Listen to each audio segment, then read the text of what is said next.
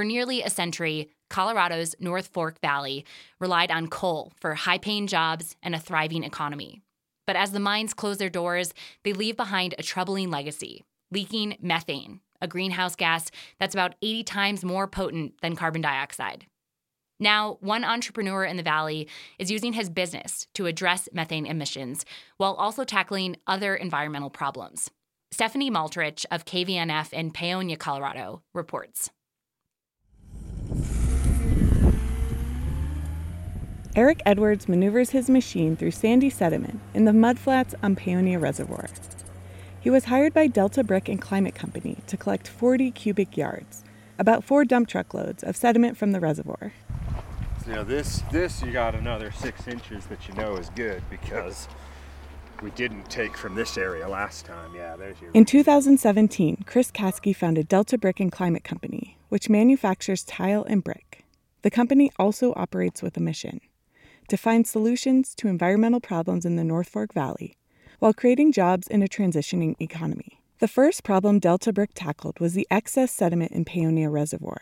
The sediment creates a high-quality clay they now use to make tile and brick. All of the water that is stored is committed to go to farms downstream from here in the Paonia-Hotchkiss area. So this mud and sediment that has filled in has made about a third of that storage capacity go away. And so their irrigation season has shortened. Then, Caskey brainstormed solutions to manage the methane that leaks from abandoned coal mines in the area. A 2016 study by Colorado's Energy Office found that nearly 20 abandoned coal mines in and around the North Fork Valley have the highest potential for methane capture than any other former mines in the state. So the coal mines are leaky. They leak all over the mountainside, primarily from old mine shafts and portals, but also from cracks in the geology. We would like to start using the sediment in the reservoir to seal off these leaks. After a couple of years of research and conversations with stakeholder groups, Caskey, who is also a chemist, has found a way to address both problems with one solution. He wants to seal the leaking mines with plugs manufactured with sediment. And that'll make our methane capture systems more efficient, keep more methane out of the atmosphere, and essentially eliminate methane leaking from the mines, keeping in line with new global standards. A few days after it was collected, a dump truck full of sediment arrives at Delta Brick's factory, located in a large, airy warehouse near downtown Montrose. 2 employees manage the factory's day-to-day operations, from mixing clay, firing kilns, and glazing tile.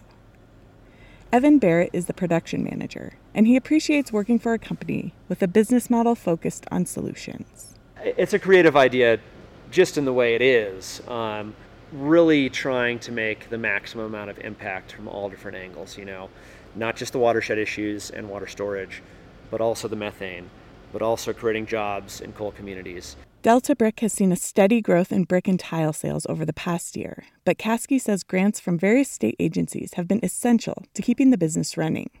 He commends Colorado's leadership in supporting communities in transition. Colorado has been great, and it's the first in the nation to have actual resources and humans thinking about how to make this transition good for other people and good for communities. Wade Buchanan, the director of the Office of Just Transition, created in the state in 2019, says he is inspired by creative solutions like Delta Brick because it's important for individuals and communities to decide what they want to do moving forward.